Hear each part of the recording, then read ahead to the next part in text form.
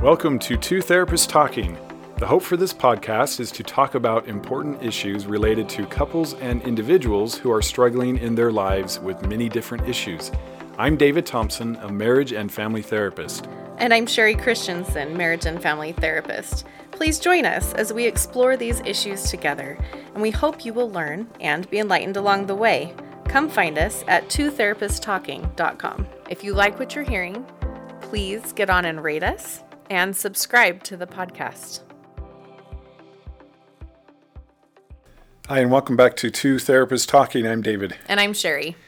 And today we wanted to talk about something very important to recovery, and that is the concept of addiction. What it is, how it works, why it does what it does, and honestly, I'm kind of surprised we haven't. I was just going to say that. How have we not talked about this yet? Yeah. This is a big one, and this is a really important one often early in the process to help, well, not only the person in addiction, but especially the spouse understand why things are happening, why it seems like they can't do things differently, almost like there's this compelling force behind their behavior.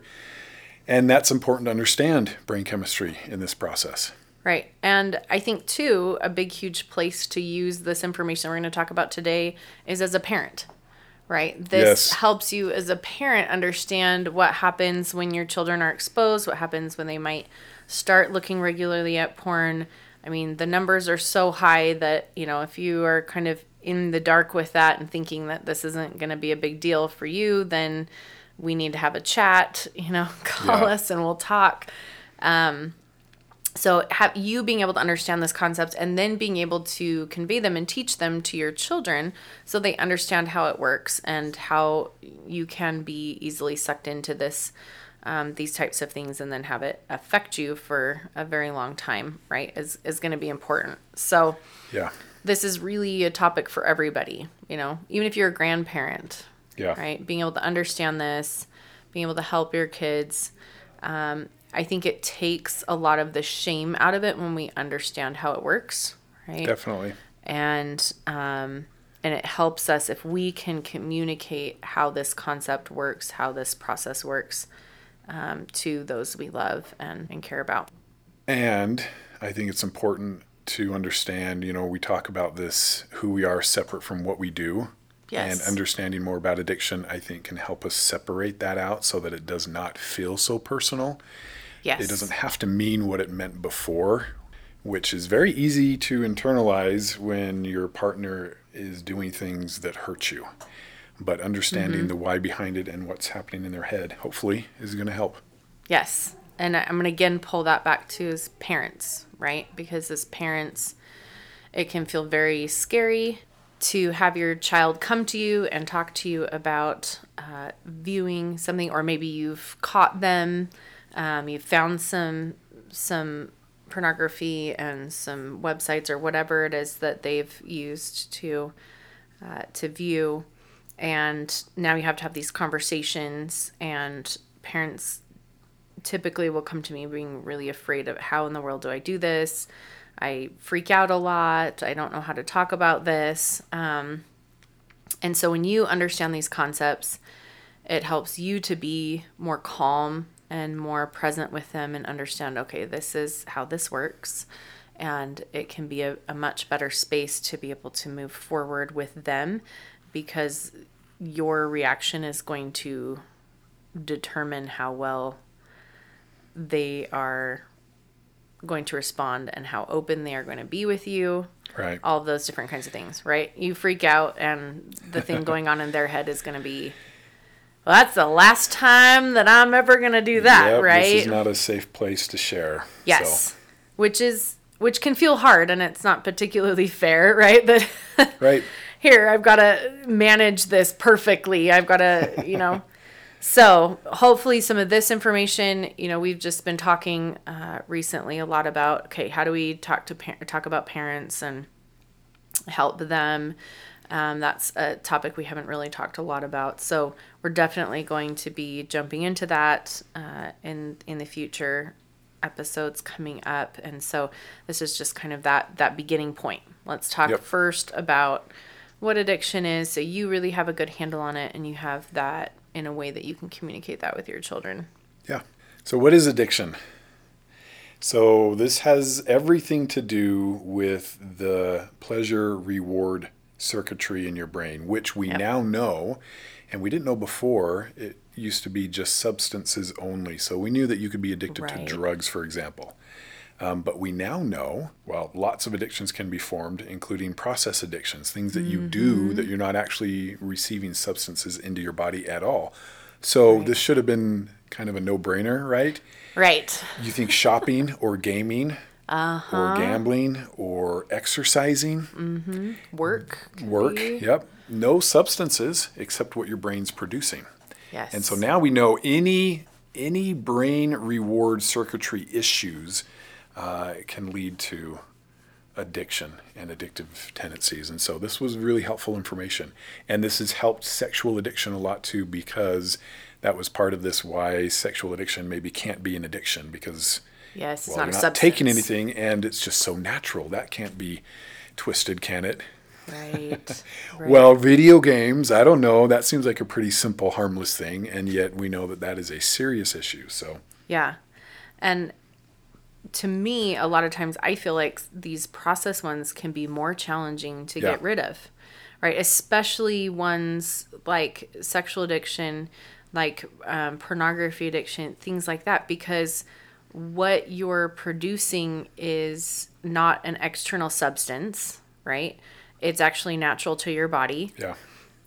It's not made to react like the natural thing in your body. It is actually just the natural chemical Yeah. in your body. Yeah. And you can access it whenever, right? When we're talking about recovering from a pornography addiction or lust addiction, if you want to call it that, which can have several different forms, you have access to that 24/7. You can get that hit all the time, like Yep. anytime, right? So it becomes a lot harder to detox, Yeah. right? You can't just stick someone in a room at a hospital where they don't have access to a drug and like, okay, you're going to be fine, right? And the plan is to never touch that drug again. Right. It's like poof, like great. You can control that. And you can at least put them in a controlled environment for 30 days, 90 days, whatever. But with a lust addiction, you've got images, you've got your body right there that you have access to. We're talking about masturbation and things like that to have that release.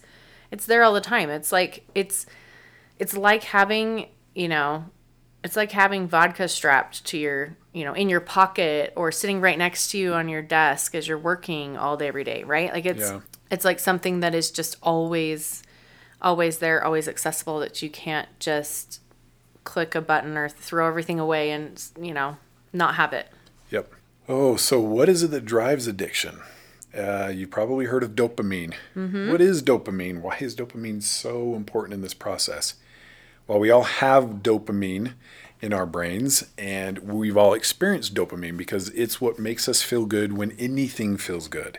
And so you think about some of the things you enjoy, playing with your dog, laughing, smiling, things that are funny. This is the brain's way of saying, hey, this is pleasurable. Do this again. Let's make it easy to do this again. Right. And it's a good thing. Imagine no dopamine ever, or no releases like that. And so the brain is wonderfully made, and dopamine is probably our favorite chemical. It might if we're be, going right? just by how it feels. But where does it go wrong in addiction? Yeah. And why does it go wrong in addiction?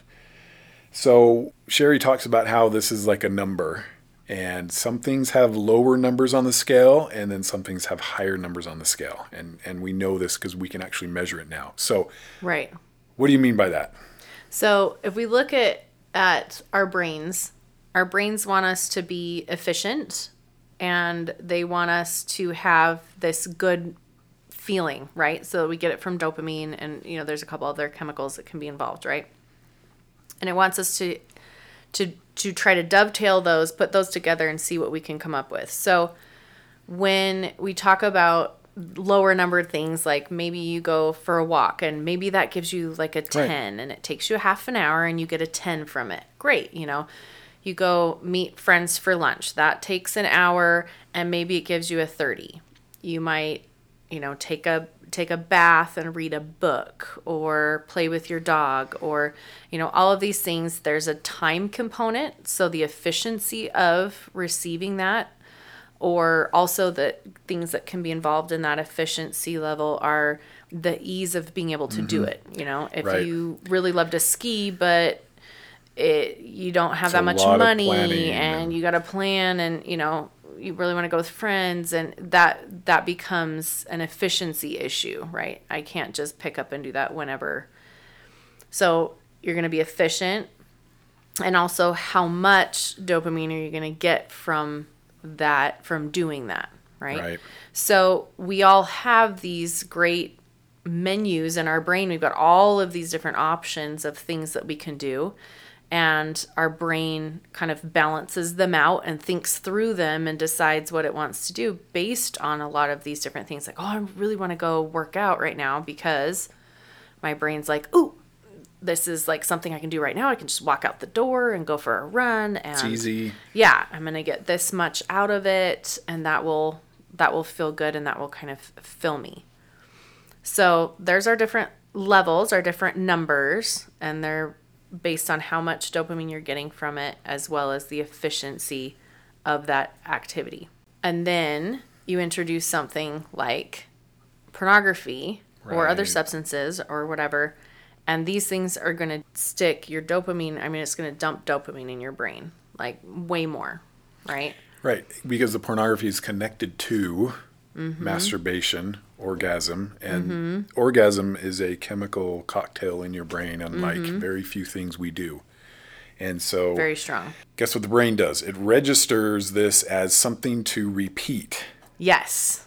which, Super high levels of dopamine and all the other amazing cocktail that gets put into that. And this is like the fastest, most efficient thing on the planet, right? right. This can take seconds, literally, right? So that creates a problem, well, with society today especially, because of how accessible it is, how easy it is. Yes. And we haven't even talked at all about the emotional side of this, which is why would we have a need to have these sorts of experiences? Oh my goodness, yes. So you imagine life without walks, or without playing with your dog, or without taking hot baths, or spending time with friends. You don't want that kind of a life. And so Right. the brain says, hey, if I need something strong and powerful and a way to feel good, what's the fastest? What's the easiest? And once porn has been introduced and its corresponding masturbation, orgasm, this becomes like a go-to. Yes. And it registers like off the charts, yes. right? So this isn't a 10 or a 30 or a 50. This is like 1,000. Yes. And that's kind of where this problem stems from. And so you have to understand why the brain records it the way it does, why it wants it, why it tries to make it easy and go back to it. And you know what's interesting? The brain's not always doing what's best for you. Right. We get in this weird place with the brain where our frontal lobes, our prefrontal cortex, is our higher order thinking, reasoning. But the brain, trying to do what's easiest and what's quickest, it comes from a different place of the brain. Yes. And this is Yes. helpful in a lot of I love that situations, but it's not helpful in a lot of situations. And so in addiction, it's overriding our prefrontal cortex or our frontal lobes. That's why it's not just a willpower issue, like we'll just stop it. I mean, if you loved me, you wouldn't do these things anymore. Right. But there's such a flood of emotion and feeling behind doing these things that it's overpowering. And that's where addiction starts to come in. And we're doing it when we don't want to do it. We're doing things we just don't want to do at all. It causes a lot of issues. A lot of issues. And when we're looking at kind of this addiction scale, right? Like it's the scale, right? Right. And so you have a really strong addiction on the one end, and then you have maybe a less developed addiction, and then you kind of start backing down to compulsion, and then you'll notice things lower on the scale.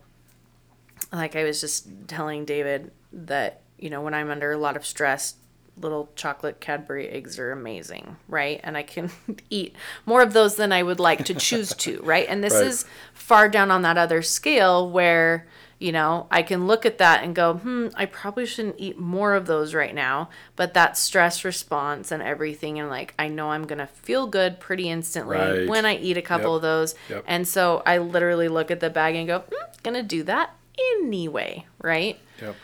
And so when we're looking at that, there's this wide scale. And that's important because sometimes we get hung up on, well, is this an addiction? Is it a compulsion? Is it like further down the scale to the other end? It doesn't matter. This is how the brain works. And so you may be down at this end, the other end from addiction, but this is still how the brain Right. is working, right? Yep. And recovery is the same. Like working through things is the same. It's just maybe a little easier on one end than it's going to be on the other end, right? So I just want to throw that out there because sometimes we get that, well, my pornography use isn't an addiction. It's just a compulsion, or it's a periodic usage or whatever. But your brain is working the same way. It's just what level you're at this point, right? Right. Because the more that you're doing this, the more that you're dumping all these chemicals into your brain, the more your brain starts to go, wow, you know what? This feels really good, but also we're getting more than we need. Like this is off the charts, right? So what do I need? I need to put in a whole bunch more dopamine receptors to accommodate that, right?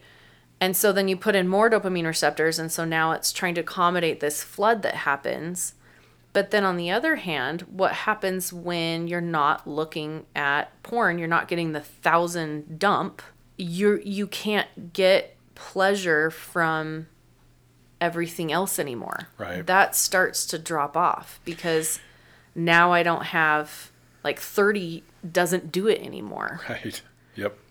And that leads to, when you don't have, it leads to what David was talking about before. Like, what if you never had walks? What if you never had like connection? What if you never felt good?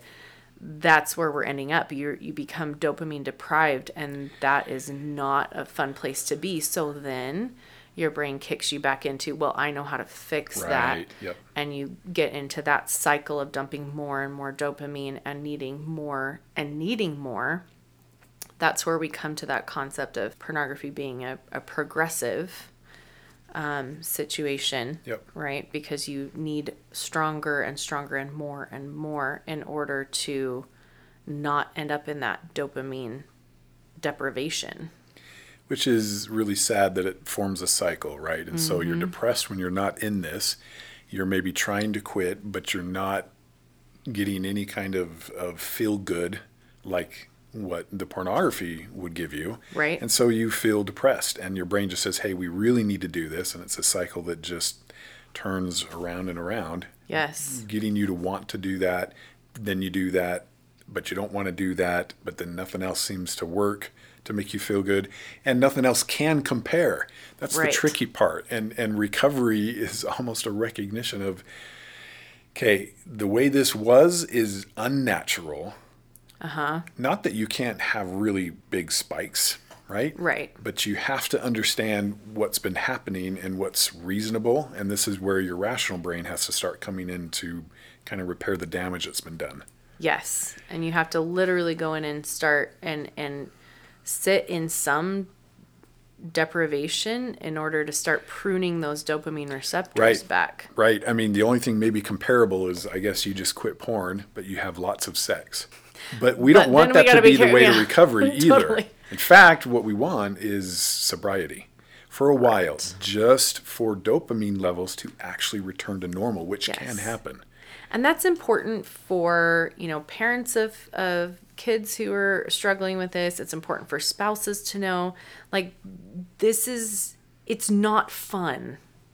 It doesn't feel good to be in dopamine deprivation. Right. That sobriety space. And especially if you look at people who have severe sex addiction, like really solid sex addiction, when they go off of that, when they don't have access to that, it literally feels like they're going to die.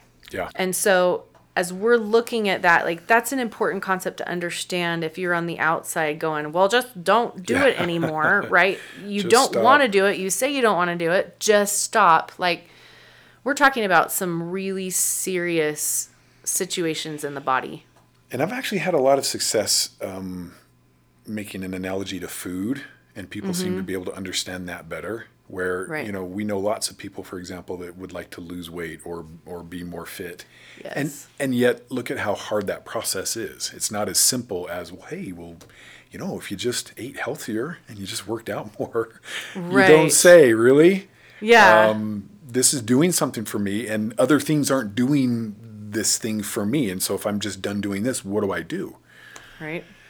So that can be helpful too. Yeah, some good analogies, good connections to make. So we are going to talk about this for a couple of episodes.